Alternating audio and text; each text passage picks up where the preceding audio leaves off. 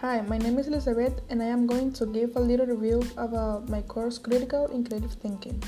At first, in Unit 1, we explored the relationship between critical and creative thinking skills that can help us become equipped to think in a more systematic, logical, and imaginative manner.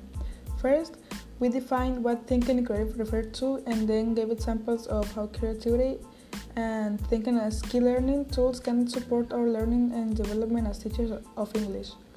Second, we also distinguished between critical creative and dialogical thinking by giving examples related to rules as LEAA students. By the end of this unit, we used our critical and creative thinking skills as tools that help us become more critical and creative students and professionals. In Unit 2, we learned about the role of critical thinking or professional learning as LEAA students. We were able to draw conclusions using both inductive and deductive reasoning. We became aware that thinking critically, analyzing, and evaluating the information is an important part of everyday life.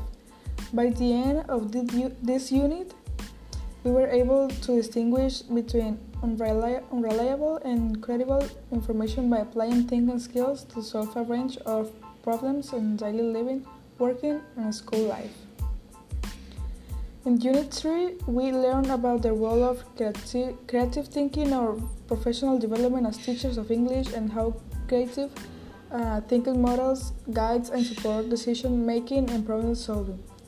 In addition, we were able to develop a critical and creative stance toward what you read, what you say, and what you view. Therefore, by the end of this unit, we showed our own thinking process in learning situations by using 6 hats of thinking, a widely popular method of managing our own thinking.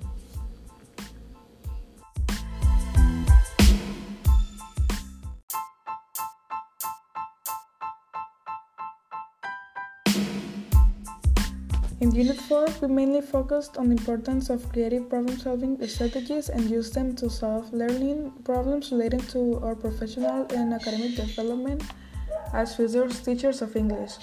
We learned how to transform our creativity into practical learning or teaching solutions by using different techniques that can guide and support our decision-making and problem-solving.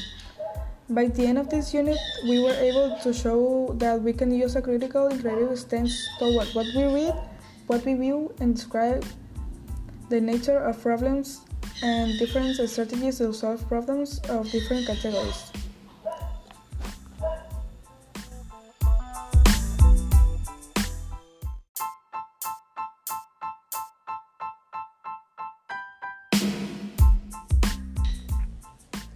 In Unit 5, we distinguish different levels of human cognition using a classification system designed by Bloom.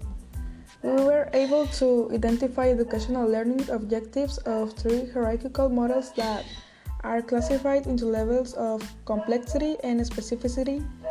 Besides, we learned how a hierarchical ordering of cognitive skills can help teachers teach and students learn. In addition, we were able to develop strategies that we can apply to foster both creative and critical thinking skills, enrich and deepen our learning experience.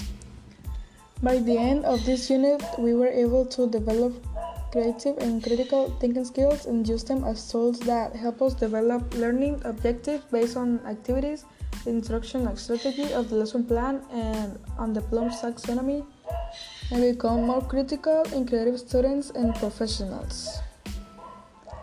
In Unit 6, we distinguish different characteristics of subjective and objective statements and texts that help us understand what makes a statement objective or subjective. We use both objective and subjective statements to gather points across and support our arguments. By the end of this unit, we were able to develop creative and critical thinking skills by using them as tools that help us become more critical and creative students and professionals. And okay, that's it. I hope you like it, and thank you. See you next time.